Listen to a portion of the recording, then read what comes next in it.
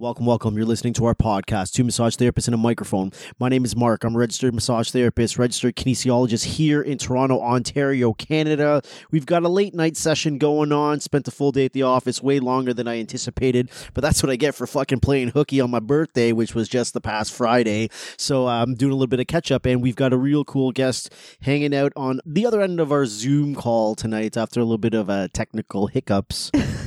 Yeah, I think you deserved that break on your birthday, Mark. You work more than any human being I've ever met. I'm not gonna lie. I'm in semi regret because I'm paying the price for it today with the amount of fucking catch up work I got to do. No way, man. We had way too much fun this weekend. Hey, everyone, it's Amanda, and it is late night. But I'm not. There is a time difference with our guest who is in Idaho. So, what time is it there for you, Angela? It's about 8 o'clock. Okay, so it's a little bit earlier for Angela. It's 10 p.m. here. You know what? I guess it's not late night. What the fuck am I? 46 now? Now it's suddenly fucking 10 o'clock is late night. That just happened. That's what happens, old man. Unbelievable. Well, we are super excited about tonight's recording, and Angela, thank you for being so patient as Mark had to postpone it because he was doing so much catch-up work today. This is an episode that has been a long time coming. I think we may have even spoken about this on other episodes that we were hoping to get a death doula to come on and speak. And we hit the jackpot because Angela is not only a death doula, she is a body worker. She is everything. She was formerly trained in massage therapy, but she doesn't practice as a massage therapist. She does body work, but I have been told she gives an amazing massage. So we'll talk about that. She's also a psychic medium. She's clairvoyant, all the Claire things. I'll let her tell you about it because I don't even totally understand all of this, which is even more exciting. And she does do the work that we've been desperately trying to get somebody to come on and talk about, which is the work of a death doula. We've had a couple of birth doulas on before, but this is a whole other aspect that truthfully before last year, I didn't even know existed. And to be honest with you, there's been a whole bunch of people, not a whole bunch, been this small handful of people right in our backyard that do this. Like we had on Earth Kisses Sky way back when we first started in 2018, and it's not till we did a follow-up recording with them, I don't know, a month and a half ago that we found out Tijen from Earth Kisses Sky used to be a death doula. I'm like, really? Well, we met our guest Angela when we were doing the 7 Secrets to Success Summer Summit with Eric. That was in July, and Angela was one of the speakers at that summit as well. And so, yeah, I mean, I love doing all of these things because it allows us to network and meet with different people. And then we end up with really cool guests on the podcast. So Angela, thank you again for hanging out so late with us. Oh, you guys, I'm so excited to be here. Mark, happy birthday. What was your birthday? August 6th, so just Friday that passed. You, my friend, and I are right in alignment. I'm the 3rd. Us Leos. Right on. I got happy birthday. Thank you. Thank you very much. I got a lion tattooed on my back on Thursday as a surprise for Mark, my Leo husband, and his initials are in the tail of the lion. I like it. It's really cool. Oh my gosh, that sounds fantastic. I hope you post something on social media so I can find it. My daughter is an apprentice tattoo artist, so cool. I'm all about tattoos. Yeah. Well, don't get me started because the guy that did Amanda's tattoos and the one that she's talking about right now, and he's done one of the pieces that I have on my body. And for the longest time I've been trying to get in touch with the guy because there's something that I want done. And so I've been on a hunt for him. Like literally, I've been stalking him on Instagram. I've been showing up at his studio, knowing very well like the doors are going to be locked. He's in there with one person at a time, and I'm just hoping to fucking catch this guy. And I didn't know that Amanda had an appointment with him. And had I known all that, and so I went and made an appointment somewhere else because I was like, I guess I can't get a hold of this guy, so I'm going to go somewhere else. I tried so hard. I didn't want to spoil the surprise, Angela, but I tried so hard. I was like, listen, Ronnie's a busy guy. He answers his email. Like sometimes you get a response from him 5 days after you email. I'm just saying. So I'm like, just give him time. He will get back to you. It would have been nice to know that my wife could have just said, hey, my husband's been looking for you. My husband's been looking for you. And then I would have gotten a call right away instead. Yeah. Anyway, we'll see what happens with I get it. It was worth the surprise look on Mark's face when I revealed the lion on my back with his initials, because Mark's had my name tattooed on his body for 4 years.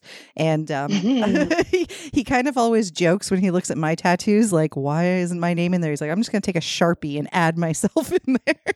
And I have no artistic abilities. So no, it would be terrible. How poor that's going to look. It's going to come out looking horrible. Well, I love it. Enough about tattoos, but I am excited that I'm talking to two Leos tonight because as an Aquarius, you are my people. I love Leos. We get along swimmingly. So let's introduce you, Angela. So as I mentioned, you do a whole bunch of things. So for everybody listening who doesn't know you, just a little bit about your background, what type of work you do, and all the clairvoyant things that you do as well. Right. So I started massage therapy school in 94.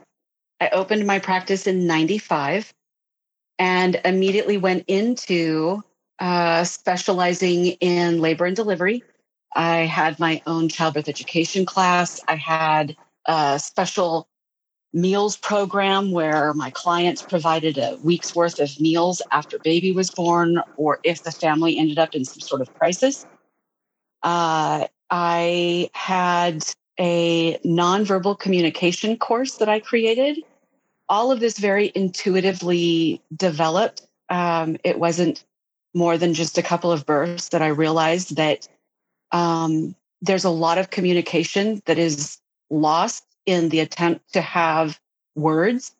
And no offense to men, but during the birth process, so much gets missed, and men do not get to participate as fully as I could see that they could if they would just listen with more than their ears.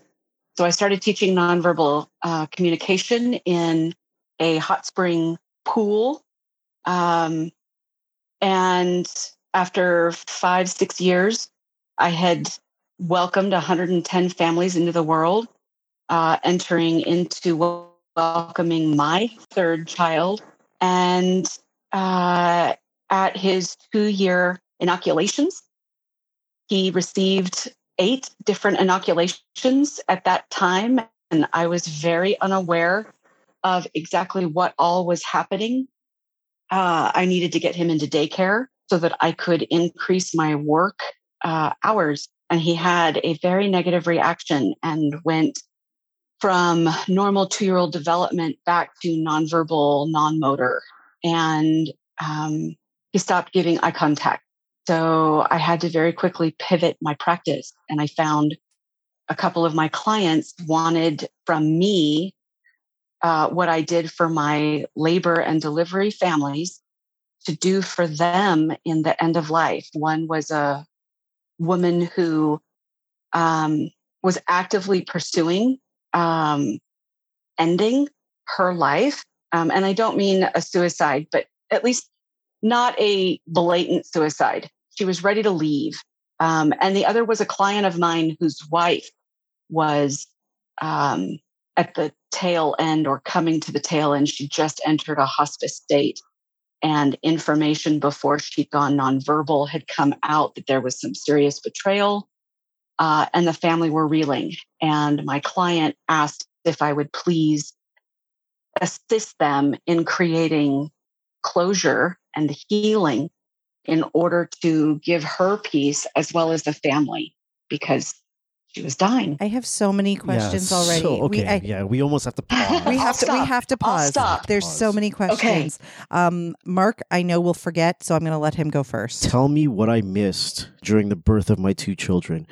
I want to know what are the nonverbal communication that I missed that could have put me more present in the moment. So I'm sure you've heard that a cat's purr is the same frequency as a big semi-diesel truck vibration, and that those 2 frequencies emit a healing energy. Now, what most of us don't know, but us ladies do know, with our male partners in particular, women have a harder time creating that deep bass rumble. But at the onset of flirtation and foreplay, men's voices drop and they can get kind of this growl. And that vibration is very powerful. And they let themselves hum at that frequency with contact with their partner. It actually sends a vibration that helps to scatter pain vibration. So cooing or humming while working with a laboring mom the dad has the capacity to assist mom in dropping her tone out of the high pitched frequency, which increases pain, and drop her into a state that spreads that pain out. It's like it flattens it some, and it helps to reduce that high pitched pain that women feel while in labor. So teaching dads how to hum at that frequency is done usually in a body of water. And when they reach that hum that the mother, while pregnant, can feel really low in her body, usually it activates the baby into being alert and active. This tone, this pitch, this frequency, can it be from anything that will bring that tone, that pitch, that frequency? Does it have to be a human sound, or can it be computer tech generated, iPhone, help you with your labor, the low intensity sounds that will help reduce pain? Am I going to make a killing right now with this idea that I have? No, I'm actually serious. Does it have to be? Go ahead, tell me. Can it be can it be artificial, or does it have to be real? I don't know if artificial has the same effect. A lot of it also has to do with the touch and the coaching of mom. So dad using that deep, low tone in a hum and in communication, in cooing with her, and when she is breathing or her voice is coming up, helping her to sound off that low oh, as opposed to ha, ha, ha, right? I don't know about you, but ha, ha is a really high pitch, and it creates an uptake of my energy as opposed to whoa. Yeah. Do you remember, Mark? Yeah, do you you made those remember? low sounds. But do you remember though when I was in labor the second time? The first time I was really great at managing everything. The second time, if you remember, any time that I did start getting higher pitched, I had the best midwives in the freaking world, I'm telling you. But they would just remind me to come back down. And like they were very, very focused on like not letting me, scream or make these loud, like high pitched noises. It was always like low tones. And I don't know if you remember that. That was something they were really focused on, because my second labor was super intense, and I wasn't as great at managing it as I was the first time. So that was something they focused on, was keeping my voice low and the sounds low, and not, Right. So what else did I miss? Like, not that wasn't big. That was kind of big. But what else did I miss? Yeah. So another is dads need to have the space in the process of labor and delivery to take care of themselves. And because the natural instinct of the typical male is to want to fix it, it can increase their cortisol levels and get them in that I've got to fix it mode. But because they can't do anything, there is a natural frustration that occurs. So dads have to be supported too. As a doula working in labor and delivery, I focused on making sure that dad was the primary support. And I was the little bird whispering in his ear to step in and do the tasks that the doula would do independent of dad. And so I allowed for the father to be the primary attendant, and I was the bird on their shoulder, and I supported them in supporting their spouse and in helping them. So they received touch, they received nourishment, and my attunement to dad, the more grounded and present dad is in the labor process, the more the mother feels fully supported. If dad's checked out, if dad's not present and tuned in, it reinforces a deep concern that many women have, which is, am I going to have to do this all by myself? If I'm doing it alone now, am I going to have to do this alone a month from now, 6 years from now, 12 years from now? It's something that as a society, we are healing, and it's very real in the psyche of motherhood. am I going to have to show up and do this on my own? And the more connected the father is and attuned to their spouse, during labor, we as women, it's very difficult to articulate what we need, especially when we're experiencing a very rapid onslaught of physical changes. We experience them as pain, and it's very difficult, and we don't want to be touched, and we do want to be touched, and we don't want to hear noise, and we do want to hear noise. We become so erratic for the dad that it can help push them towards that. I'm just hands off. I'm just going to go to my corner so that I don't get yelled at. Yeah, I think it's definitely important to get the dad involved. And we didn't have that experience though. And I think part of it being that, Mark, because you are a massage therapist, maybe you are just more in tune with this kind of stuff. Because I was thinking back as Angela was speaking, my first labor, as I was trying to like get in the zone and practice some of my hypnobirthing techniques and whatever, you were there and you knew when to like leave me alone. You knew when to talk to me. You were very hands-on both times. I think the second time again, because it was a little more intense, there was a few moments where you kind of backed up. But again, I'm thinking about the other support people I had in the room. The first time, the women there backed up and let you work. You know what I mean? Well, like they let you. The second time, if you recall, we had a student midwife in the room, and I think she just wanted to get in there and, you know, do stuff. But I felt that she was taking over and doing stuff that should have been you. And that was, but I mean, we didn't have that experience where you were like not involved. So but there's a couple other scenarios though that just listening to this is making me think about stuff.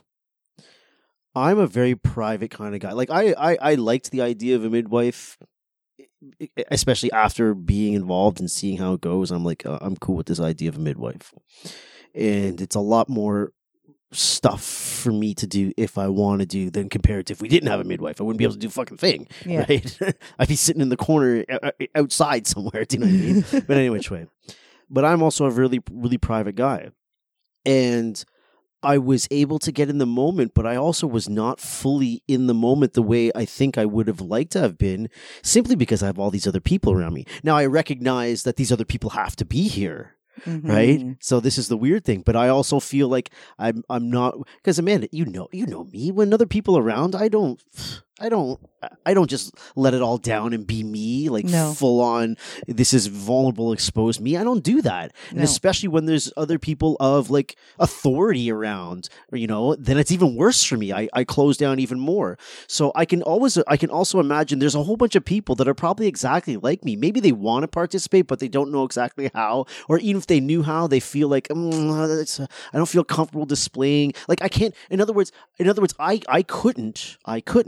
I did at moments, but I couldn't have as much as I wanted to get lost in the moment and feel like there was no one else there, and everyone else that was looking from outside of a freaking fishbowl. Do you know what I mean? Yeah. I didn't really have that feeling. Maybe it happened a couple times the whole way, but I was always very aware that there's people around me. They're watching this, even though they're not paying attention to me or anything going on. But it's in my mind, like they're watching me, or they see how I'm interacting with my family and my wife, and it's kind of building a little bit of anxiety with me. I don't know why. There's absolutely no reason why. I'm going to put down the microphone. I definitely. Do you know what I'm talking about, though? I know what you're talking about because I know you. I definitely didn't feel that the first time. Like I did feel like you were super involved the entire time. The second time, maybe because there were more people in the space, and as I said, the student. Yeah, you know, she's there to learn and whatever, but I did feel like she was sort of taking over. Like, for example, I had very bad back labor that second time, and she just comes over and starts massaging my back. I'm like, pardon me, my husband, who's a massage therapist, is right there. Like, why are you doing this? Why are you touching me?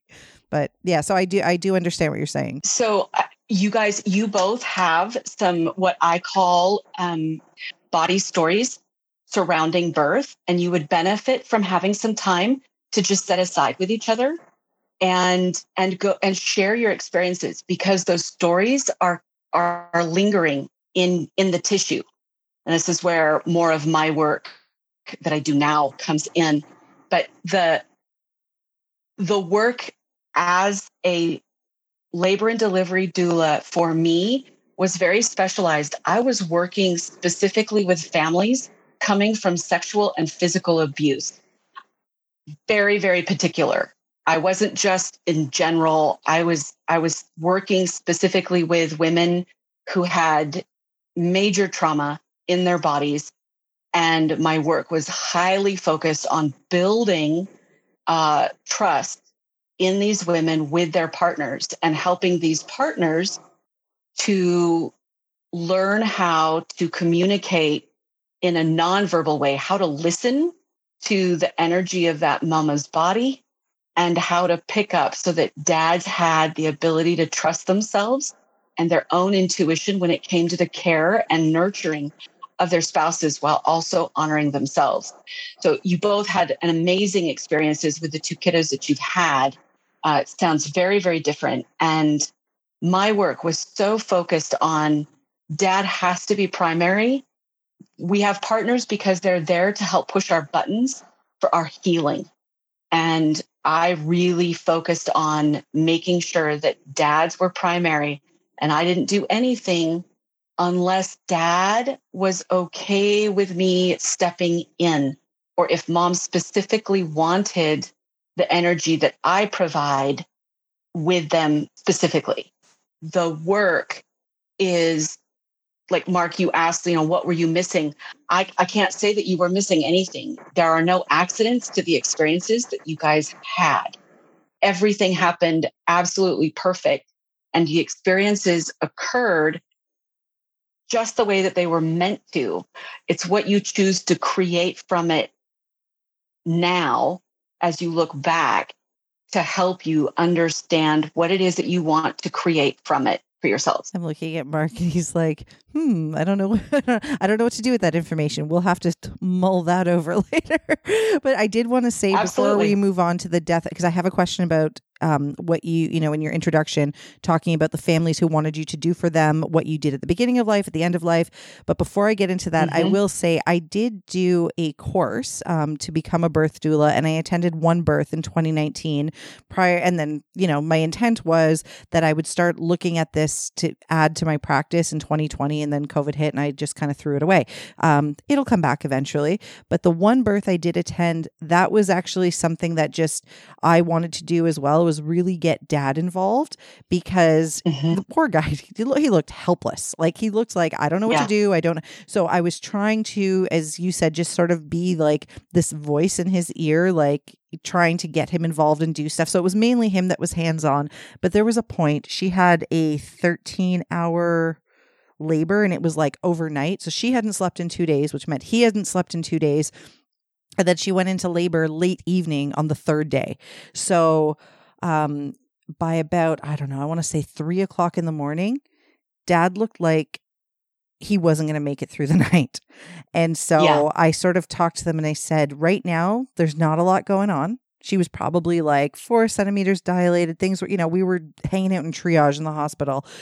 And I said, there's not a lot going on and we're going to need you. And so I just said to her, what if he went into the other room and rested for a little bit and we'll get him back in here if you need him. And both of them were more than happy with that. So he went in the other room, he took a nap, and we just called him back in, an hour and a half when it was like, okay, now things are like, something's happening, things are progressing, we need you again. But just to get him out of there, because he looked like he wasn't going to make it. And I was like, this is not what she needs to see either. Like his face looked like he was dying. I'm like, no, okay, we can't have you here right now. So I just kind of stayed there and, massaged her feet and did some reflexology and let him nap for 90 minutes. And it was perfect. That's exactly what I focused on, specifically because of the work with people who were coming from major sexual and physical abuse. These people were dealing with big body trauma and the unknowns of, is this going to put me in PTSD? Is the pain of this going to send me into a space where I don't get to be able to enjoy my body opening and bringing this new life into the world? And most men and women that have sexual trauma in particular choose partners that are great at helping their partners heal and I'm a really big believer in the power of our partners. And so for me, I really advocated the well-being of dad and helping him to be able to show up to the best of his ability. And when he reached a threshold of needing to tap out, to be able to step in and support dad, to give him permission to do that and to really honor his bandwidth and to act as a intermediary, recognizing, hey, dad, mom really needs you to step in and remind her that you're right here with her and that you guys are going to be okay. When it comes from dad, as opposed to the people around her, especially with sexual trauma, it's very, very healing for a partner to reinforce that mom's got everything she needs. And when she doesn't, she can borrow it from dad because they're partners. They're in this together. You hear that, Mark? We're in this together. Oh, we better. You got my fucking initials on your body. So what I wanted to ask you, Angela, when you were doing your intro and you, as I said, you mentioned that, clients started to ask you specifically to do for them at the end of their life what you were doing at the beginning. Yeah. Explain to me what, I don't even, as I said, I didn't even know this work existed as a death doula. What is it that you do? Who are you focusing on? Who are you supporting? What kinds of things are you offering these families when, somebody is at the end of their life? So again, because my focus is on people that have suffered tremendous trauma, they're wandering around with PTSD. They're not able to fully integrate their body and their mind and their soul. And so my work is very specific. I'm not just a death doula for someone who's done tons of work and they've got a great support system. I'm the death doula for the individual who's walking around tremendously wounded. They're terrified to leave. They feel a tremendous amount of obligation that they can't leave because there's not closure, or they're not able to leave or support that spouse that is leaving. The client that hired me to assist with his wife's passing knew that they needed to create closure. He wanted to bring her peace, yet he was incredibly wounded. And he had a very hard time taking care of her. He had a lot of resentment. There was a betrayal. And the information of that betrayal came out right before her disease process, created the inability for her to be able to have conversation. And so he was a client of mine, struggling tremendously with, I can't even ask her questions because she's no longer able to communicate. She could blink, but her ability to communicate was no longer available. And he wanted to show up and find a place of peace so that he could show up fully in honor of what was left of the life that she had, bring the family together, give them the ability to communicate and say their piece in a situation where they weren't going to receive back. But because of my gifts, I can help support this woman who's dying. I was able to understand her yeses and nos. I could feel the energy from her that helped to create clarity for the family and closure. This is where that woo-woo stuff can come in, and it's that clairvoyance. It's the being able to talk to one another telepathically, and trusting that what I was receiving was very much not mine or my projection, and creating a communication through touch, in particular, with this woman who's dealing with severe scleroderma and has lost the ability to communicate. Her voice box was hit. So the work was through touch, being able to enter into the space and provide physical touch that allowed for relief, that allowed for this woman in a state of relief to be able to communicate with yeses and nos, to be able to ask her questions based on the information that was coming to me from that telepathic place, as well as I don't know all of the different terms. I've really not put a lot into learning about what it is I'm doing. I'm so actively engaged in reinforcing what I'm doing to make sure that it's genuine and serving of my client. So I can feel when I come into space and a client gives consent, I can feel trauma, and that feeling can come through auditory. So I can hear past stories. So I can hear, sometimes it'll play out like I'll hear the screeching of tires. I'll feel my body go through the motions of what feels like the car rolling several times.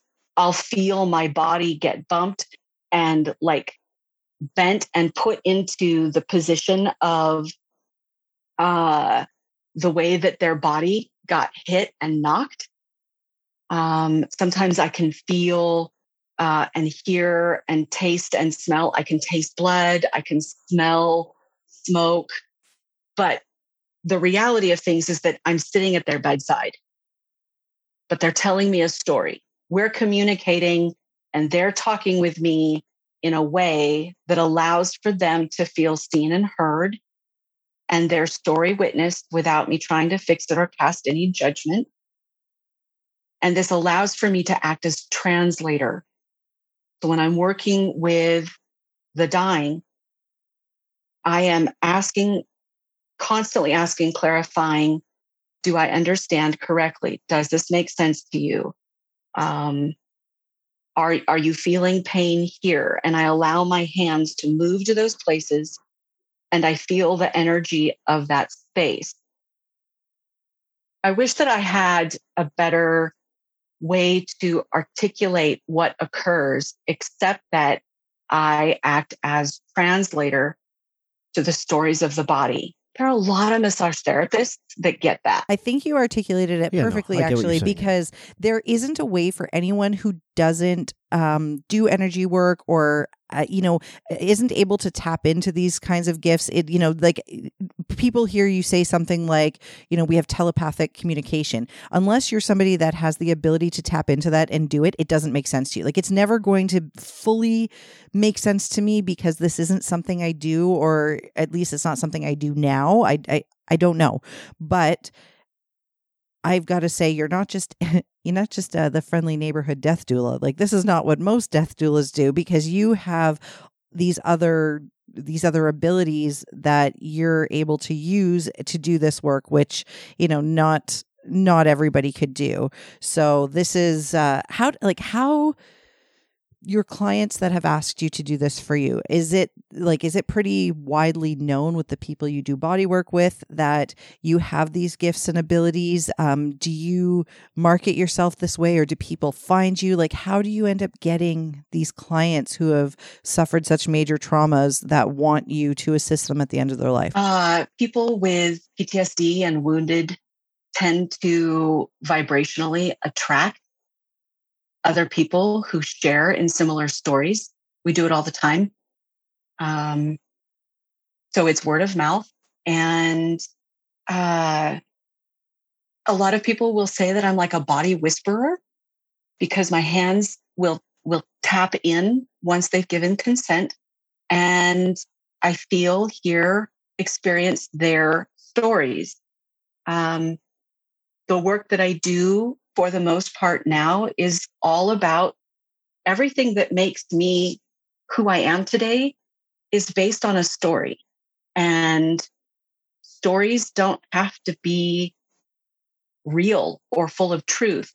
And the ones that stop serving us are usually the ones that recognize me and start communicating. So someone coming in just to receive body work, they're suffering from migraines.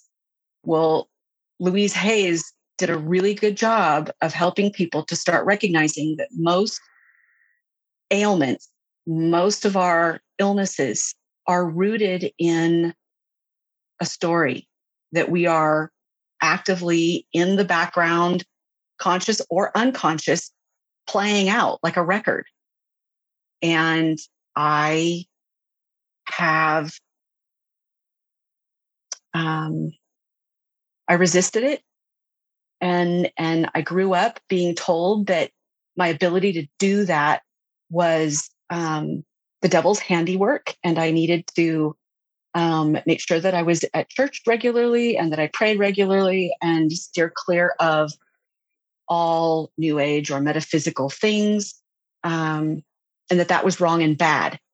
So I've spent so much time in resistance to it that when my life created the circumstances that made it so that I literally could not resist it, and it in very much a dam broke in my reality, and it rushed in, and all that I'd been in resistance to, I'd been doing, but I could not articulate, and I certainly did not feel safe to tell people how I was suddenly just knowing information about them. I'm going to say something because someone's going to listen to this and say, Mark, why didn't you fucking say something? But I'm going to present the other side of this. And I want to know your response to this because I'm more than certain, actually maybe not, but I'd be surprised if you haven't had this type of response that I'm going to spit out towards you.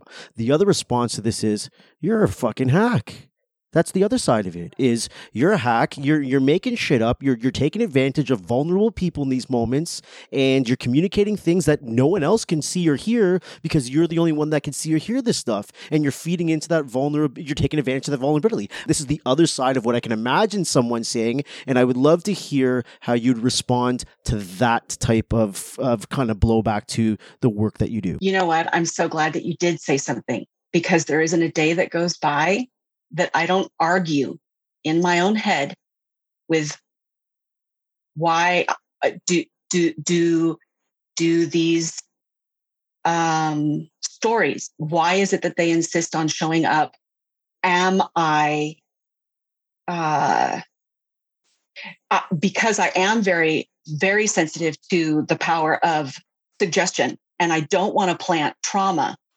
So I, in every session, am in a constant state of arguing inside my own head with the information. I'm weighing it against, does this serve this person to their highest good? Does this cause harm, or does this create clarity? I weigh everything very carefully.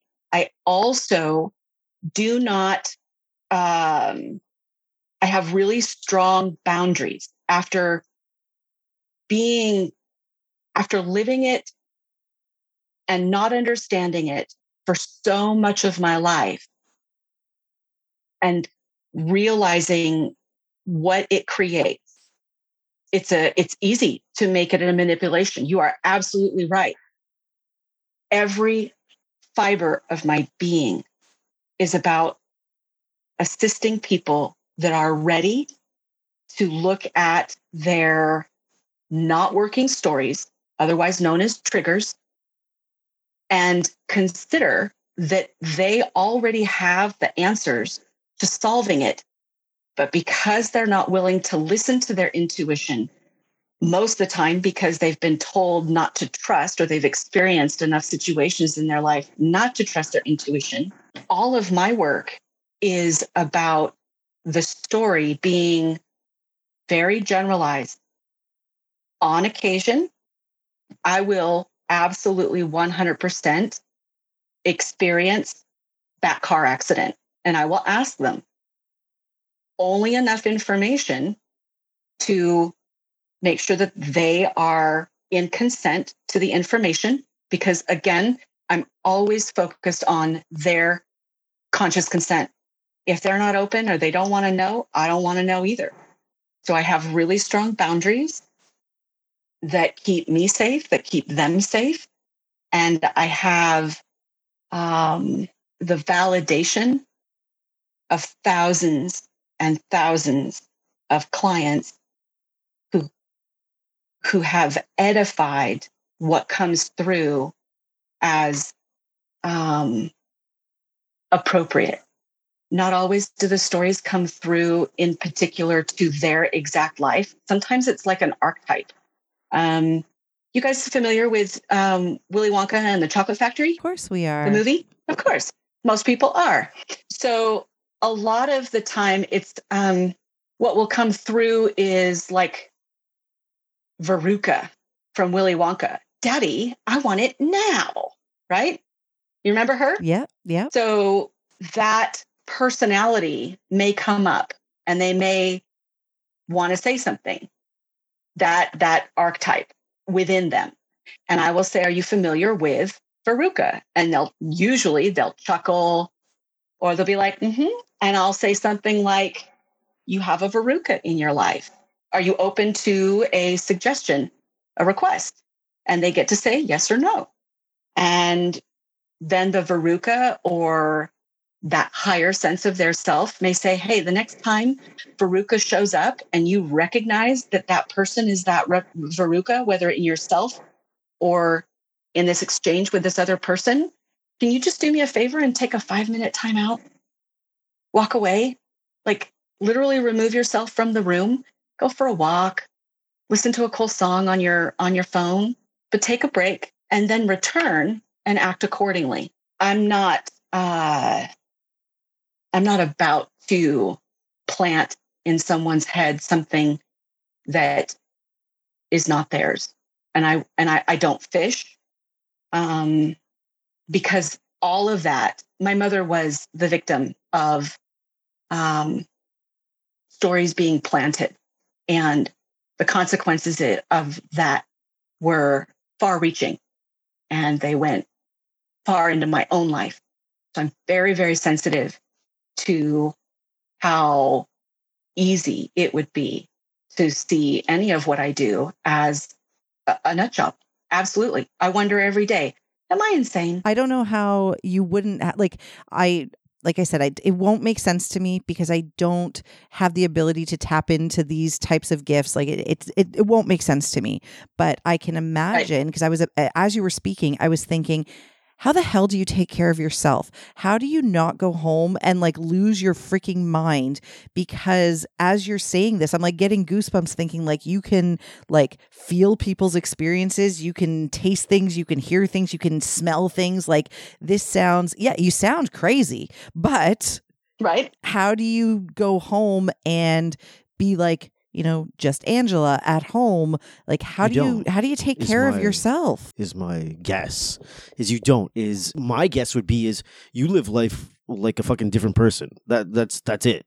Like your life ain't like my life, ain't one fucking bit. That's what I would imagine the answer to be. Mark, I think you'd be surprised at the way that I live my life, and you can definitely visit with Eric about, because he knows me personally, and he's been the recipient of the work that I do. No, I just mean like how Amanda was saying, like I can imagine how that would be a struggle to just live like that, right? To be able to take everything, bring everything with you. And so Amanda's kind of saying like, well, what is your life like? And I imagine like your life's probably not like mine. Like I'm low key. I don't really think, things don't bother me. I don't get haunted by stuff. Right. I just go about my day and do my stuff. And generally I keep my head down. So life for me is pretty simple. Yeah. Meaning your life must be like really fucking complex, kind of like a never-ending wheel of stuff where like fuck at the end of the day I smoke a joint and my wheel stops. You know what I mean? But I love it. So when I say that like your life is probably ain't nothing like mine, that's all I mean, where you don't, right? If I feel like you don't have an off switch because you can't if you just don't have one. I don't know. That's at least what I'm. You're absolutely right. And I have learned. So the majority of the reason that I do the work I do is because I'm all about self-care. My own personal experience is I have thrown myself under the bus, been bombarded, had no boundaries for so long that it damn near killed me. And I'm not exaggerating that. I lost my sight. I lost my health. I lost my husband, my car, my business. I lost my house. I lost everything because I did not know how to manage the life in general. It wasn't just the onslaught of any intuitive stuff. I've always been able to, I learned how to suppress that real fast. I mean, when you're a little kid and you start talking out loud and you're looking at a corner and you're talking to, and I'm talking to something, I had my butt beat a lot because the things I did scared people. And I learned how to shut that down. When did you fucking learn that you have this skill, this gift, this whatever? Like, I'll give you an example because, like, I have a buddy who's got synesthesia. Synesthesia is where your senses are all fucked up, right? And so he'll hear sounds and he'll see colors based on sounds he hears. And sometimes like, he'll taste things depending if he's in pain or whatever the case is. And he told me when he was on the podcast, he was like, because he's a kid, he's like, I thought fucking everyone was like that. I thought that was just life, right? And he's like, I thought everybody would see blue when they heard this sound. Well, yeah, so it didn't hit him until he was like 7 or 8 years old. Like, whoa, people don't. I'm different than most people. People don't have this. When did this happen to you? When did you realize, fuck, man, I'm experiencing the world really different than everyone else my age? I think that I was talking to my mom and to animals without talking and engaging with anyone who I could engage with really early. And at 3, there was a sexual trauma. And I learned at that point that I needed to suppress and hide all of that weird stuff because I said something at 3 about them to other individuals, and I spoke their secret that no one should have known, and they targeted me. And I realized at that point that there was something that clearly that I was doing that was unique. And I'm a Leo.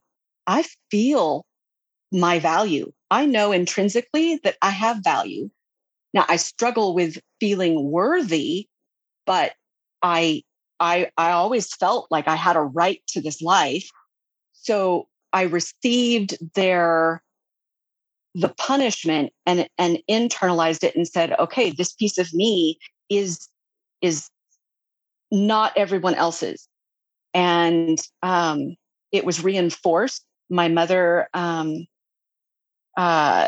didn't have the best picker when it came to partners.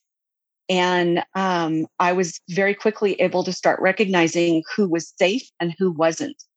And that was the only thing that I gave myself permission to really trust. This person is safe. And they are actively living out a story that is in alignment with their soul purpose. So there was an alignment. There was a consistency between their behavior and what I could see of I don't know how to describe it, but the truth of them. I don't know how to articulate that. I think it's pretty, I understand what you're saying. It seems pretty clear. It's blowing my mind a little bit because everybody has intuition and everybody has gut feelings about things. And like you said, sometimes we just suppress them. We ignore them. People don't always trust what they're feeling. But in your case, like what you were feeling was, by the sounds of it, like something you couldn't ignore, couldn't suppress. Even at 3 years old, you just had this feeling that you're like, no, I know this is what's happening. This is who this person is. And that is incredible to me to think that. And I always have thought, and I mean, I don't have any basis for this, but I've always felt like most children probably are very intuitive and probably do have these feelings, and like we really should Totally. trust them a lot more than we really do. And it is Yes. probably that a lot of us grew up not trusting our intuition and, suppressing all this stuff because, like you said, this is what we learn when we're kids. Like Right. you say something, you feel something, and nobody takes you seriously because you're a kid. Right. Or you say something that no one else, it's like, ooh, you just exposed a secret. We don't talk about those things. We don't put those things out in the public. It's not appropriate, and it gets shut down. Mm. And I learned firsthand through physical experience that what I would see. So let's see. One of the men that my mother brought home, I didn't like him from the moment he walked in the door. It felt like tar. You ever go to the beach and get tar on your feet? Or No. walk and get tar on the bottom of your shoe or gum on the bottom of your shoe on a hot day? Yeah. And it's that sticky pulling sensation. So I had this sticky pulling sensation in my body, and I felt very unsafe. I just had an intuitive sense that I was not safe. And my reaction at 4 and 5 years of age was to cry and hide behind my mom and be very clingy. And I did not feel safe. And the only way that I could see to be safe was to use her as a barrier. Well, it wasn't very long with that kind of behavior day in and day out that at one of the first opportunities where he was taking care of me, he took action to punish me because my behavior was a reflection of the alarm system in me saying he's not safe. I can't trust him, and he's not safe for mom, and he's not safe for me. And he proved my intuition accurate because of the behaviors and the physical experience that I gained. It reinforced that internal sense of I have to just trust that when I feel those feelings, I'm right. I work with a lot of massage therapists. They come in because they will come to me and say, "Oh my God, I had a client on the table, and I started having this experience that I've never been to the lake, and I've never played in the snow, but I was at a lake in the snow, and my brain was overwhelmed with this experience, and I finally was like, do you have any memories about a lake and snow?" And then the client will validate. And then the massage therapist is like freaked out. And where the hell did that come from? How did that happen?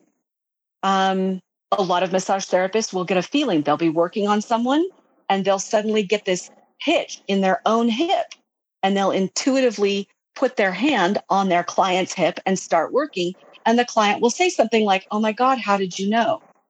Mm-hmm. We have it. We all have it. My life just happened to be one experience after another that reinforced building the trust of my intuition. I was in denial of it, and I hid it because I had all of these religious stories, and to survive growing up in the family that I did, I did what I could to suppress it as much as possible. But there comes a point that I couldn't suppress it any longer. So my work, like you said, Mark, there are people who could easily listen to any one of my stories and say, "I'm a nut job." And I would not argue with them in the fact that when I'm working on a client and I hear very clearly, "I need you to say this verbatim with attitude, you insufferable bitch." Excuse me? You want me to say that? And I hear this dialogue in my own head. So could I be crazy? Absolutely, you guys. Absolutely. I wonder all the time. Now, I have learned through experience and thousands of experiences with clients, I absolutely have learned to trust that that information has some sort of very powerful value. So I ask the client, are you open to receive information? I haven't heard this statement yet. All I know is that the body has something to say. I ask, are you open? If they say no, we move on. If they say yes, then the body then unfolds whatever the story is or the communication. And I literally had an internal statement. I need you to say verbatim with this tone, you insufferable bitch. Now, I would not ever speak to anyone. If anyone that knows me would know that I don't communicate that way, not even when I'm hot and angry. And I said it because she had given consent. And her first response was to chuckle. And then she started to weep. And I held that space. And there wasn't anything left to say. The internal communication within my own head got very quiet.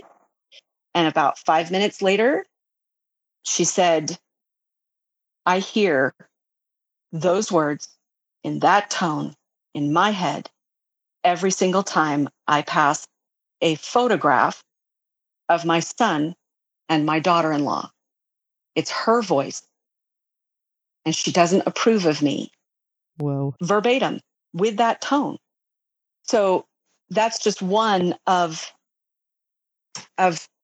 26 years of experiences where I don't know how to articulate it. And Mark, sometimes I think it would be easier if I were crazy. I've had to learn how to have really strong boundaries. My self-care is my full-time job. I literally put hours a day into taking care of me, making sure that, one, I'm not wandering around carrying other people's crap inside of me. And two, I'm not projecting any of my crap or other people's crap into them. Can you turn it off when you want to turn it off, or you can't? I imagine you can't. You know what? I used to not be able to, and I had zero ability to say, you guys don't get to talk to me. Just like people who have passed will enter into sessions with me sometimes. Not very often, but it does happen. And yes, it used to be very much a bombardment. I couldn't stop it. I definitely I had to pretend like I was normal, but I was being bombarded all the time.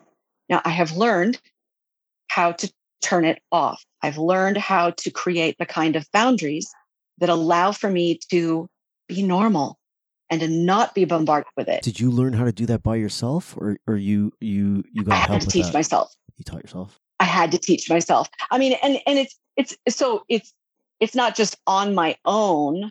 My personality is I'll invent my own wheel. That's my personality. So I love to read. So I stumble across books. It's almost like a light is shining on certain books, and I know that that's a book that I'm supposed to read. There's tools in it for me.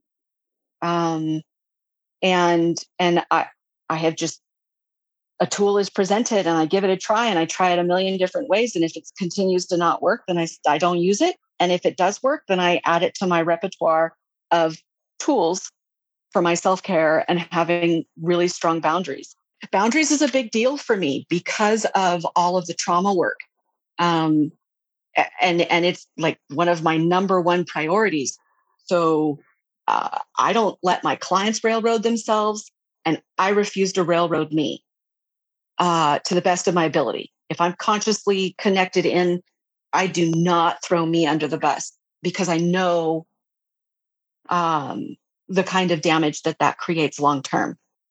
I felt it in my body. I've lived it. Yeah, I can imagine boundaries would have to be top priority to you, as you said, because if you are constantly being bombarded with other people's stories, I mean, it's great that you learned how to turn it off, but it's obviously still something that's part of your daily life and working with people and working with clients, and not being able to set boundaries and protect yourself, you'd go from am I crazy to actually being crazy. Like you have to turn it off or you will legitimately be crazy.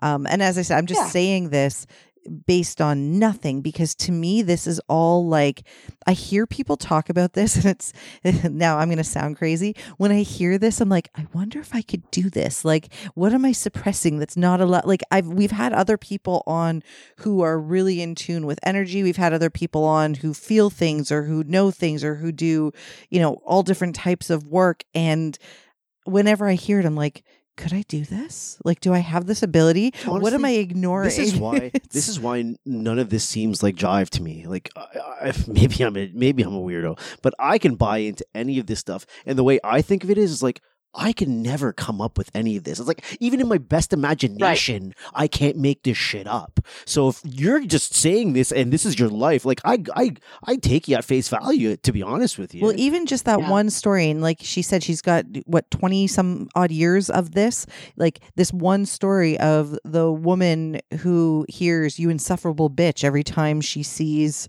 her daughter-in-law. Like, how on earth would Angela know that? That obviously wasn't information that she just gave you, right? So whenever I hear stuff like that, from other people I know who have these certain abilities, like I have a friend who, like, what you were saying, you can't articulate what you do. The way she described it to me, she was like, I don't know how better to say it other than like, I just feel things. Like things just appear to me and I just feel them and I know them. And I was like, what do you mean you know them? She's like, when certain things come to me, she's like, there's like a point of which I just know that is real. Like that, like it's just suddenly it becomes something I know. It's not like an imagination. It's not something I just thought of. It's like these things come to me and it's like, oh, now I know this. And I was like, that's like wild to me. Like I can't imagine what that feels like, where you meet somebody that you don't know and then suddenly you know something about them and there's been no verbal communication whatsoever. I'm like, I don't know what to say about that, but it's like Mark said, it's not something I would ever just dismiss. I wouldn't be the person saying, "Okay, you're a Looney Tune," because there's obviously people who have abilities far beyond what science can teach us. There's always going to be the people who are like, this doesn't make any sense. What evidence do you have? I'm like, well, I'm sorry. She has the evidence of knowing something about somebody she just met. So I don't know what else to say about that. That's right. It seems really cool, but I can also imagine it being just like you and Mark were talking about, just such a burden sometimes where you have to really be strong in knowing how to not carry around other people's shit. Yes. And I'm one of those early adopters. If it's not working, if I'm in resistance with it, then it's not meant to be. And I'm quick to drop the things that do not work. So when it comes to going through learning all of this and like as a death doula, working with clients, it's all through trial and error. When I have a client that is like, you got online and you looked me up. And I intentionally have established boundaries that make it very clear. I won't do that. And I don't want to know any information about them because I want whatever does come through to be completely organic. So when they come in, I take their basic health intake. I find out if they've got new tattoos, any injuries, sunburns, major surgeries, but I don't need the details. I don't need any of their stories.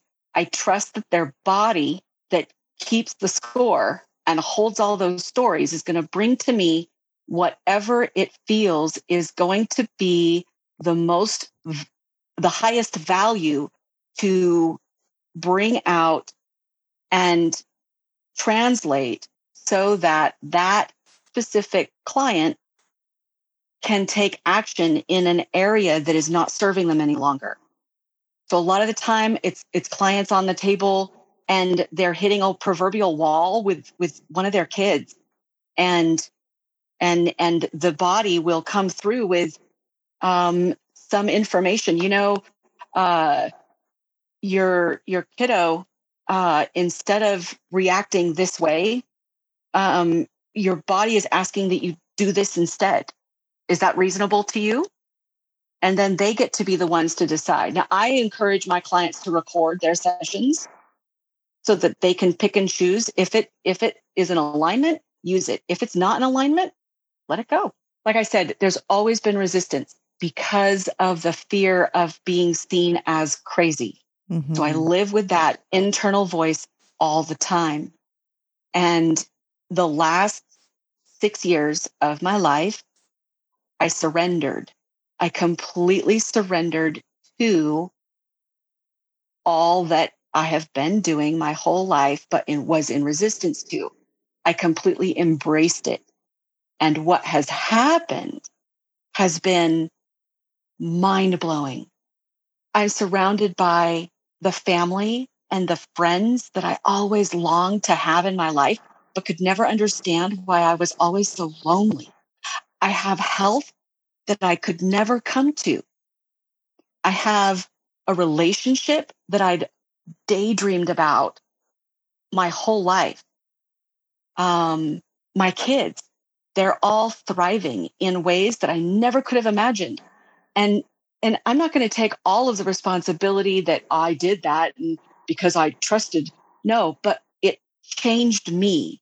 And in changing me, it created an authentic me. And in doing that, it inspired those around me. And it was like a magnet to the people that that wanted the same level of authenticity. And my practice exploded. I was like in my resistance, I was seeing 10, 11 clients a week. When I stopped resisting, I went from 10, 11 to a wait list. And I physically only do four at most in a day, and I'll work 3 days. And then the rest of the time I have to take care of myself. But I literally went from struggle bus to abundance. And my life is a continual testament that even if I am crazy, it's working for me because I know peace. I know peace every night when I go to bed.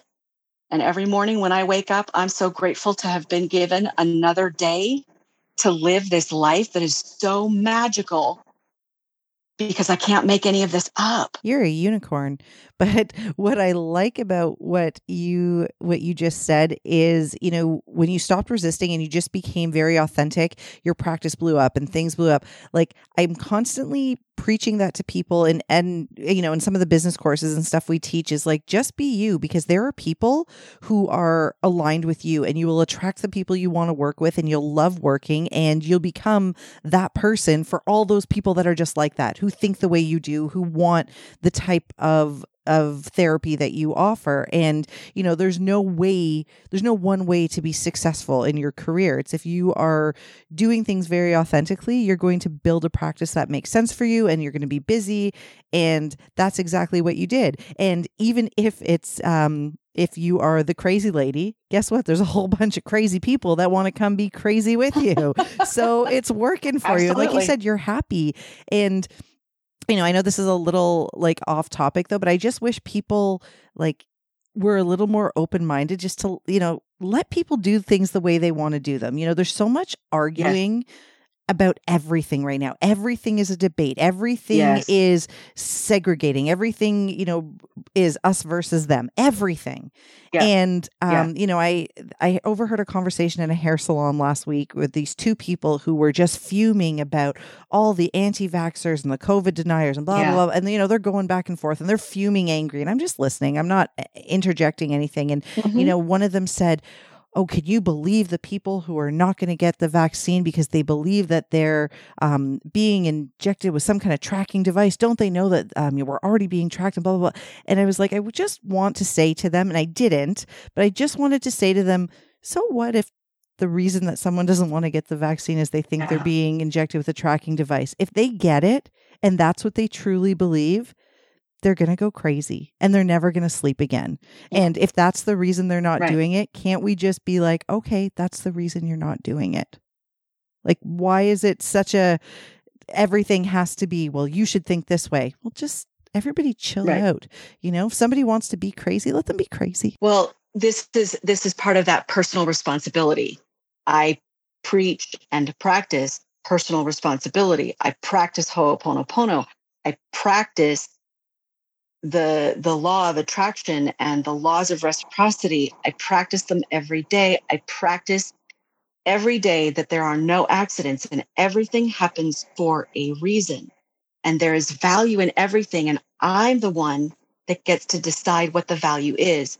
And when you mention, this it's either right or wrong. There's a right way and a wrong way right now all across the globe. I think very few communities of people are in a neutral place. Everyone, if they take personal responsibility and step into taking care of themselves, can resolve this immediately. Go out and take care of your immune system. Go out and do the exercise. Go out and support the person who's struggling or their immune system is challenged, and be a champion for them by empowering them and encouraging them to take care of themselves, to learn about their bodies, to understand how their actions, their choices impact their body's ability to be able to contend with whatever comes their way. Because we're always going to have some big thing.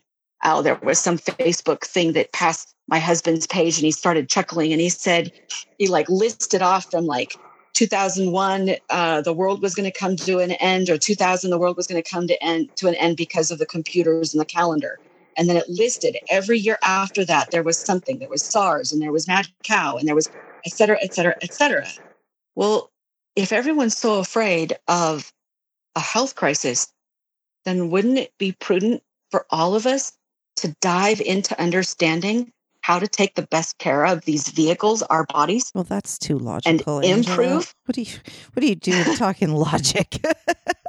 That is far too logical. So for me, this whole thing is like watching a circus of everybody passing the personal responsibility. Those that get angry and want to defend the high risk population.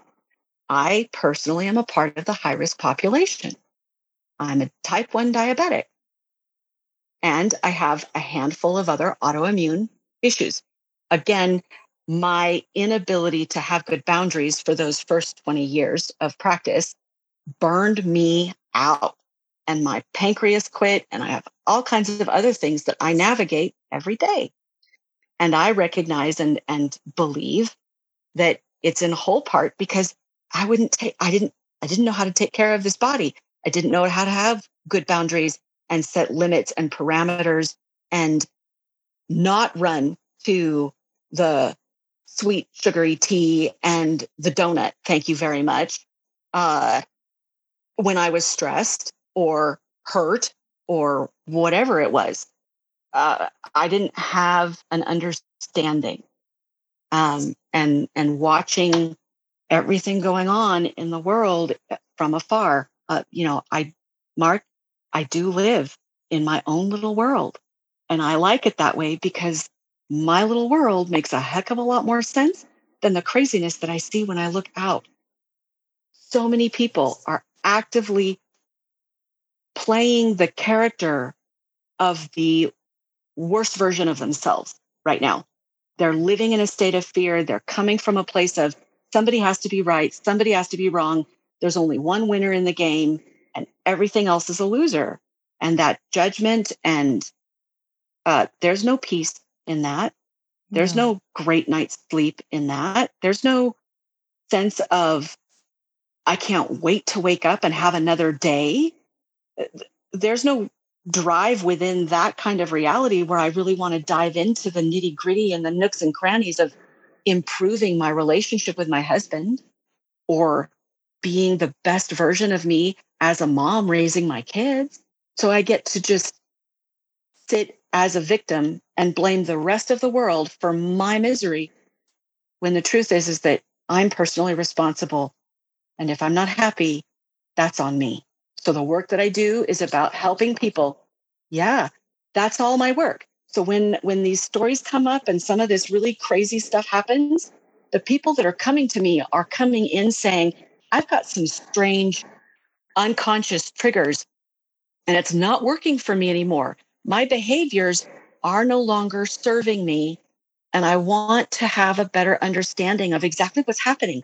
Where is it coming from? And what could I do different? And the body will answer. That's the mind-blowing thing, is that if you ask the body will answer you. And all I'm doing is reinforcing their own intuition, because most of the time when I ask and I give them the answer, they will edify it with, I had a feeling. I knew that. I've known that. I've just, because it takes too much of my time, or because I don't know how to get there. I just dismissed it, right? I can't trust my intuition. I've got the whole world telling me, don't trust your gut. Don't listen to yourself. So if I'm crazy, Mark, then I don't want to be any other way. Yeah, seriously, I'd much rather be living on the crazy train. If that's crazy versus non-crazy, I'd rather not be the person sitting at home blaming the world for my misery. I do have a question off topic, but not off topic, but off topic, but on topic, but on topic, however you want to call it topic. Because I want your opinion on this, because you know things that I don't know. You see the world in a much different way than I do. What do you think of assisted suicide? There's a reason I never went into hospice, and it's because I very clearly recognized that I would be one of those death angels. I would end up in jail because I would be like, oh, you want that morphine patch? The doctor said you can have 2 every few hours. Let's give you 5. I am not against people choosing to leave.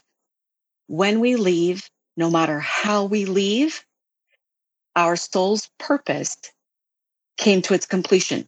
It's never going to make sense to anybody outside of that individual, whether they're 2 or a week or 50 or whatever the age, whatever the circumstances. I come from enough experience to understand that none of us have anything happen in our lives by accident.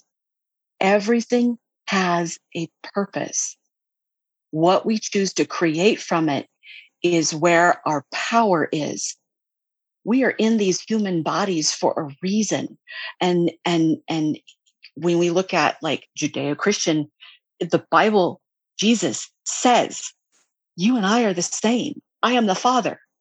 And since it's difficult for you to receive the statement that if you and I are the same and my Father and I are the same, if you can't make the leap, then fine.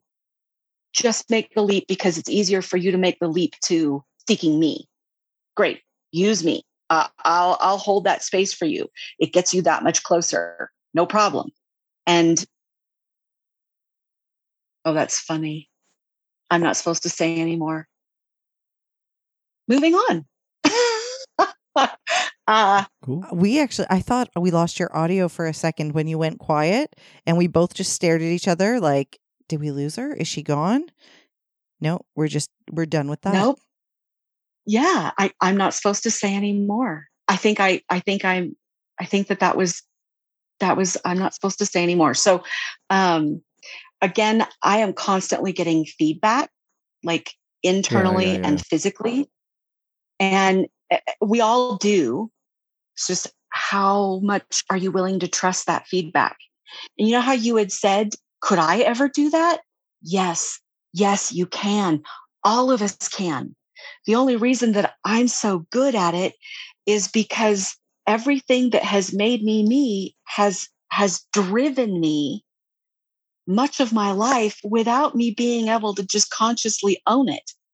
It's the bumper rails of my life experiences have brought me here and have continued to reinforce that which I have come to understand as my reality. Mm-hmm. And how my reality impacts those around me. Yeah. And as you said, everything is happening in the way it's supposed to happen. That's something that when I was younger, I used to actually call BS on that saying. You know, when people would say everything happens for a reason, I would call BS on it because I didn't understand it. I thought that, you know, by saying everything happens for a reason, that takes away people's freedom to choose and to, you know, like I wasn't understanding what it meant. But as I got older, I realized, no, absolutely. Things happen the way they're supposed to happen. The opportunities are presented to you in the way that, yes, you have choice, but everything plays out the way it's supposed to play out. So, you know, I've come to a point where I can look at a, you know, objectively negative experience and realize, well, that was supposed to be there for whatever reason. And so when I ask, can I do that? Yes, I believe, like you said, that I probably could, but it's also, am I supposed to be able to? Like, maybe there are people like you who are supposed to be doing this and helping other people and using your gifts for, you know, in your case, being a death doula. Like, now I feel like any other death doula we talk to, I'm gonna be like, yeah, but can you? No, I'm just kidding. I wouldn't do that. But can you? Well, you know, I don't do a whole lot of death work. I don't do a lot of death doula work. Not any longer. I had about 5 years where that was all I did because I could do it late at night because I was full-time stay-at-home mom trying to figure out how to find my son in the vaccine fog that he was lost in. So I work nights, and people who are elderly and dying, or those that are dying, no longer follow the whole daytime is when you're awake and nighttime is when you go to sleep. Right. It doesn't work that way any longer. So it was really convenient for me to step into working as a death doula. And, you know, there's nothing more amazing than at 4 a.m. Curling up under a blanket, looking up at the stars with a client and giving and just holding this space that allows them to say all the things that they don't feel safe saying to anyone. Because I do not hold judgments. I don't have a right or wrong in me. I have a moral compass of the highest good for all, but I don't have a personal judgment of if they want to go, I want to give them permission to be able to express that. I think that a lot of suicide people would choose not to commit suicide if they were given permission to honestly talk about that they want to leave. You sit down and have a real conversation with a 13-year-old that's talking about suicide, and rather than create the resistance of, no, you don't want to do that. Well, okay. Well, what do you think it would create? What would that do for you? What do you imagine? But to neutralize it, to give them permission to have it, suddenly you've taken all of the power out of it by holding it neutral. So a lot of my work now is working with people before they're on death's door and helping them to create that clarity so that when the time comes, they have fully expressed, honored, and lived their life as authentically as humanly possible. When you are doing body work and you are getting something off of somebody and you ask their consent, because you made it very clear, like, I don't do anything unless I have someone's permission to, and they say, yes, I'm willing to receive whatever this is. Or do you, my question is, what do you get more of? Yes, let me hear what's going on. I want to receive this. Or do you get, fuck, no, thank you. What do you get more of? I'm always hoping for the no, because people don't realize how powerful and how much love is in the word no.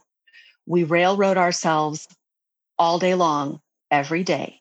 We say yes when our heart really wants us to say no, when we, in lots of different ways. And my clients, their first visit with me, it's an hour of information up front. I go over how it works. The way, the scenario in which I've created in order to have the boundaries that make it so I don't know anything that body has to say. I don't know any of their secrets unless my client has given consent. anyone. They can call me and they can be saying, hey, I've got this thing going on. I will always ask for consent. I will ask them, do you give permission to allow me to tap in?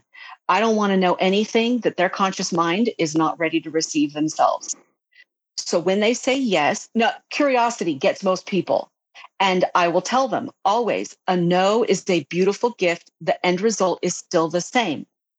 Sometimes the story is not what matters. It's how we are reacting when we are triggered that is creating the problem. The story may continue to serve. Let's say, I use this as an example all the time. Many of us have the story that we're terrible at math. You know anybody like that? Yeah, me. Okay. So me too. For a really long time, I struggled with math, and I had my whole childhood education was a continuous bombardment of being told and receiving signals that validated I am shitty at math and I should not do anything that puts me in a position where I should ever be trusted with money or numbers. Bad news, keep me away from that.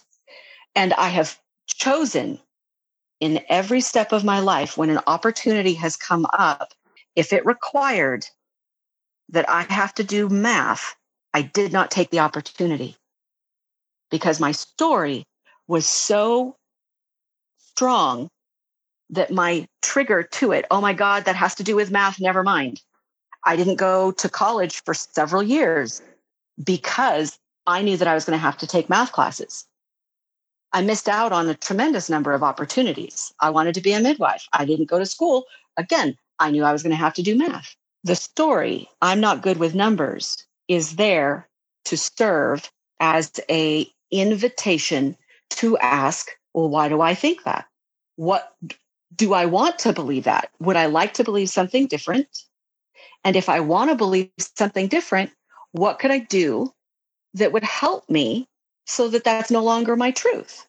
A client who's on the table, they've got a story that they're terrible at math and they want to be an entrepreneur. They've got an amazing business idea, but because they have the story that they're terrible at math, they've not taken the classes or reached out to the individuals because they know that they'll be required to do math. So they miss out on the opportunity to pursue the dream, the very thing that was planted in their heart to show up in this life and be and do and have.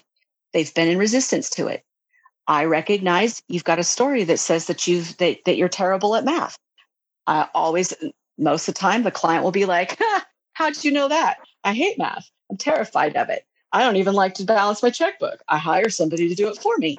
Then I'll ask the body, what could they do now, this week, that would assist them in changing the reaction so that they can start challenging this story that says they're terrible at math? Most of the time, if the client does what the body has asked, they are rewarded immediately with an aha moment that says, I'm not terrible at math. Look at that. I actually figured that out. I balanced the checkbook. Well, I don't I know. actually have the capacity to do the thing. I don't know. Now I'm skeptical. No, I'm kidding. Well, and it's sometimes it's something as simple as if the story is I'm terrible at math, then but the sole purpose is to be the entrepreneur and open the business. Then sometimes it can be as simple as, rather than you believing that you have to be the one that knows the math, you need to reach out to an accountant who is in alignment with this vision of yours, and they will bring their genius to the area that you're lacking. Yep, that's exactly what I was going to say. I'm a huge fan of saying, like, you don't need to be good at everything. Hire the guy. There's always a guy. Right. Just hire the guy. That's right. And most of us, we have these trigger responses. We have reactions that we engage in. And then later, we're like, I'm sorry for the way that I behaved when I was really hungry and you hurt my feelings. right? I mean, I don't know about you, but I'm married, and there are times when you obviously know me, Angela, because Mark can attest to this. Anytime I'm just being an insufferable bitch. No, I'm just kidding. I just had to say that again. But anytime that I'm in a mood, the first thing he says to me, he looks at me and he's like, "Let me get you some food." Like he just knows. Yeah. So yes, that is me. Yeah. I'm a hangry lady. And all of my work is about helping that part of you that is trying to send you the signal that says, "Hey, I need some nutrients. I need some fuel down here," right? There's something happening before you get to that state that you're not connecting. And it's a behavior that comes out that triggers your husband to say, "Ooh, baby, you are a hangry diva right now. Let's get food in you." And so focusing on looking at what the trigger is and the reaction, and it's the reaction that gets us into the most trouble. So if we can shift what we are doing in response to the trigger, that takes us out of the rut that has come into a record, right? And it's just keeping us on that record, and it's the same groove, so it's the same message. But if we do something different, especially if we do something that our intuition has whispered to us that it would like instead, boom, solutions, freedom, emotional pain resolves itself. The changes in people are miraculous simply because they listen to their intuition. And oftentimes, just having me edify simply by repeating what I hear, letting them hear it, they take it in. It's created a sense of personal responsibility because now somebody else knows and they get to go put it into action. I had a client that was suffering from really severe sciatic issues, and she was aware that sciatic would flare up when her husband would undermine her with their daughter. Mom would lay down the rules. Nope, you don't get to have this. She'd go run to dad. Dad would cave in. Little girl would get what she wanted. Mom was always the bad guy. Her sciatic would flare up as a response. Her body shared this information. She received the information and was like, "That's exactly what's happening." Spot on, oftentimes verbatim. And then I was like, "Okay, body, so what is it that would help mom so that she can advocate in a conversation with dad that brings them together as a team instead of against each other all the time?" And her body wanted for her to jump rope or get on a trampoline for 5 minutes. And I'm like, "What?" Okay, here we go back, Mark, with that "I'm crazy." I'm like, "What?" No, Inside my head, I'm you've like, got me looking like, what? exactly. The body is saying, I want the next time, she feels that she's in this conflict with her husband, and is feeling resentful of her daughter. I would really like it if she would just take the time out and go 5 minutes and go jump on the trampoline. She doesn't have to think about it. She doesn't even have to understand. All she has to know is that she's been triggered. It's connected to her feelings of not being respected. And we just want to go and jump on the trampoline. Now, other information usually comes through, which can be when mom was a little girl at a certain age, she experienced a scenario that traumatized her, and the "I'm not important and nobody respects me" happened at that age. And so that little girl is the one that suddenly is driving her reality fast forward into her years as a grown ass adult trying to take care of her daughter. So she's reacting from that little girl that got her feelings hurt when she was small, that created the story that says, "I'm not important." So when the body was like, "I just want to go out and jump on the trampoline for a little bit," the body, that little girl, that is holding that trauma is saying, I just need to be reminded of what it is that I am supposed to be.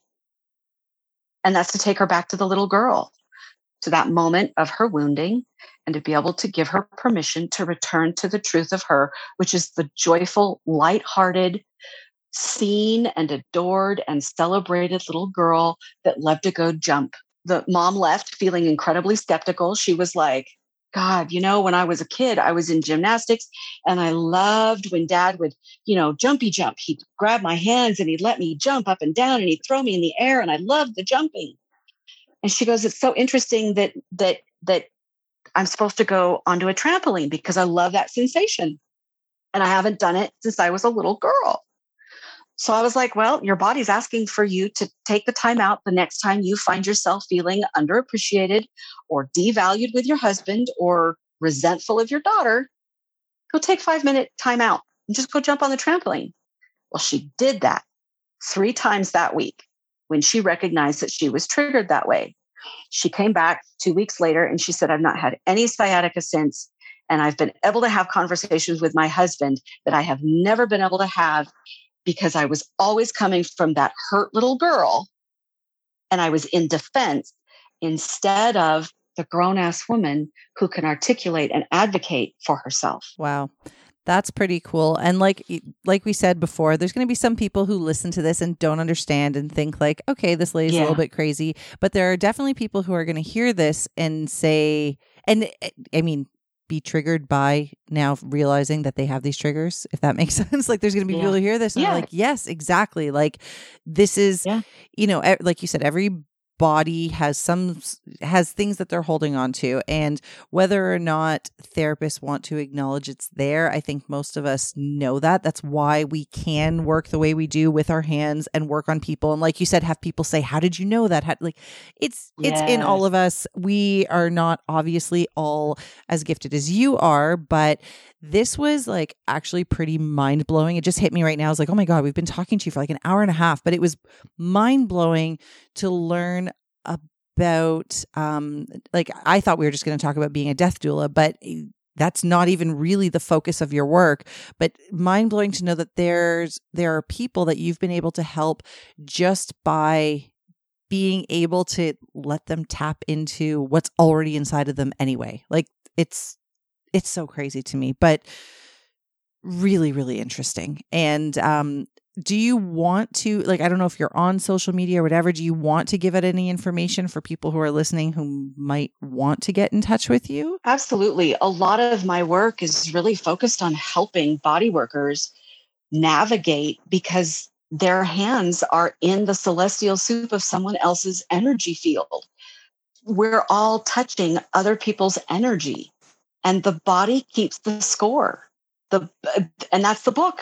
That's an amazing book. And every body worker, every massage therapist should be required to read it at least twice. The body holds every story that we've ever had from this life, our DNA lives. And for those that find themselves drawn to the belief that there are past lives, it's all coming through. And I work with a lot of professional massage therapists that are struggling with, oh my God, I felt like I was the abuse victim right alongside my client today. I've got a gal that specializes in trauma touch, which is, I believe, a certified form of touch therapy. And she's been working a lot with women who were abducted and used as sex workers. We have a pretty tight but present group of refugees and such here in our area. And she works with that community of women. And she called in tears and she says, I can't shake the disgusting feeling that I have. And I was working on one of my gals and I felt and I tasted and I smelled and I heard, and I don't know what to do with it. And I'm scared. How do I create the boundaries that protect me and my client? And so that's a lot of the work that I do now. Well, there's definitely going to be people that want to get in touch with you, Angela. So feel free to give out whatever you want, whether it's your social media, your email. Where can people find you? Absolutely. So I'm on Instagram at Divine Insights by Angela. I have a website, londonwellnesssolutions.com. And then I'm on social media with Divine Insights. And I believe it's divine.insights. And then it might be .Angela. I don't have any of it up in front of me. And then Angela London. My Facebook page, my personal Facebook page is public. And again, Divine Insights on Facebook and Divine Insights by Angela on Instagram. Awesome. Well, like I said, I didn't even realize until I looked up at the clock that we've been talking for so long. And normally Mark and I are like jumping in and talking every 10 seconds, but both of us literally just sat here and listened. I don't know that I've ever been so quiet during a recording. So I don't know if this is a good thing, a bad thing. No, I'm just kidding. I don't know what you did to me tonight, Angela, but I was just like, what? Tell me more things. This is the kind of episode that's really intriguing to me because I don't really have much to add to the conversation. It's just interesting to learn about something. And I love hearing the different types of work that body workers do. Like, you started out as a massage therapist, and now I understand why you say that you don't call yourself a massage therapist, because you don't work like a massage therapist. You work with people's bodies, yes, but you do a hell of a lot more than that. And thank you for spending time and explaining this to me. And although you might not think you articulated it well, I think you did. I think I understand a little bit about 100%. what's happening. Whether or not I'll ever understand what it feels like, it is a totally different story. But I understand what you're doing for people when they come for sessions with you. Well, maybe one of these days, it's one of my heart's goals to do a little bit of a tour. I've got clients in Santa Barbara. I've got clients in San Francisco, San Diego. I've got clients in Seattle, North Carolina. I'd really love to do a tour. And if I could put you on my list, I'd be happy to get my hands on you if you're open. And I'll put Canada on the list. All right. Sounds good. All right. Well, we will let you go back to your regular life. Thank you so much for hanging out with us tonight, Angela. Yes, it was really fun. This was cool. Thanks very much. Absolutely, you guys. Thank you for putting aside the time. And I look forward to continuing to learn from you guys. I love your podcast. Right on. You guys have been listening to Two Massage Therapists in a Microphone. Peace.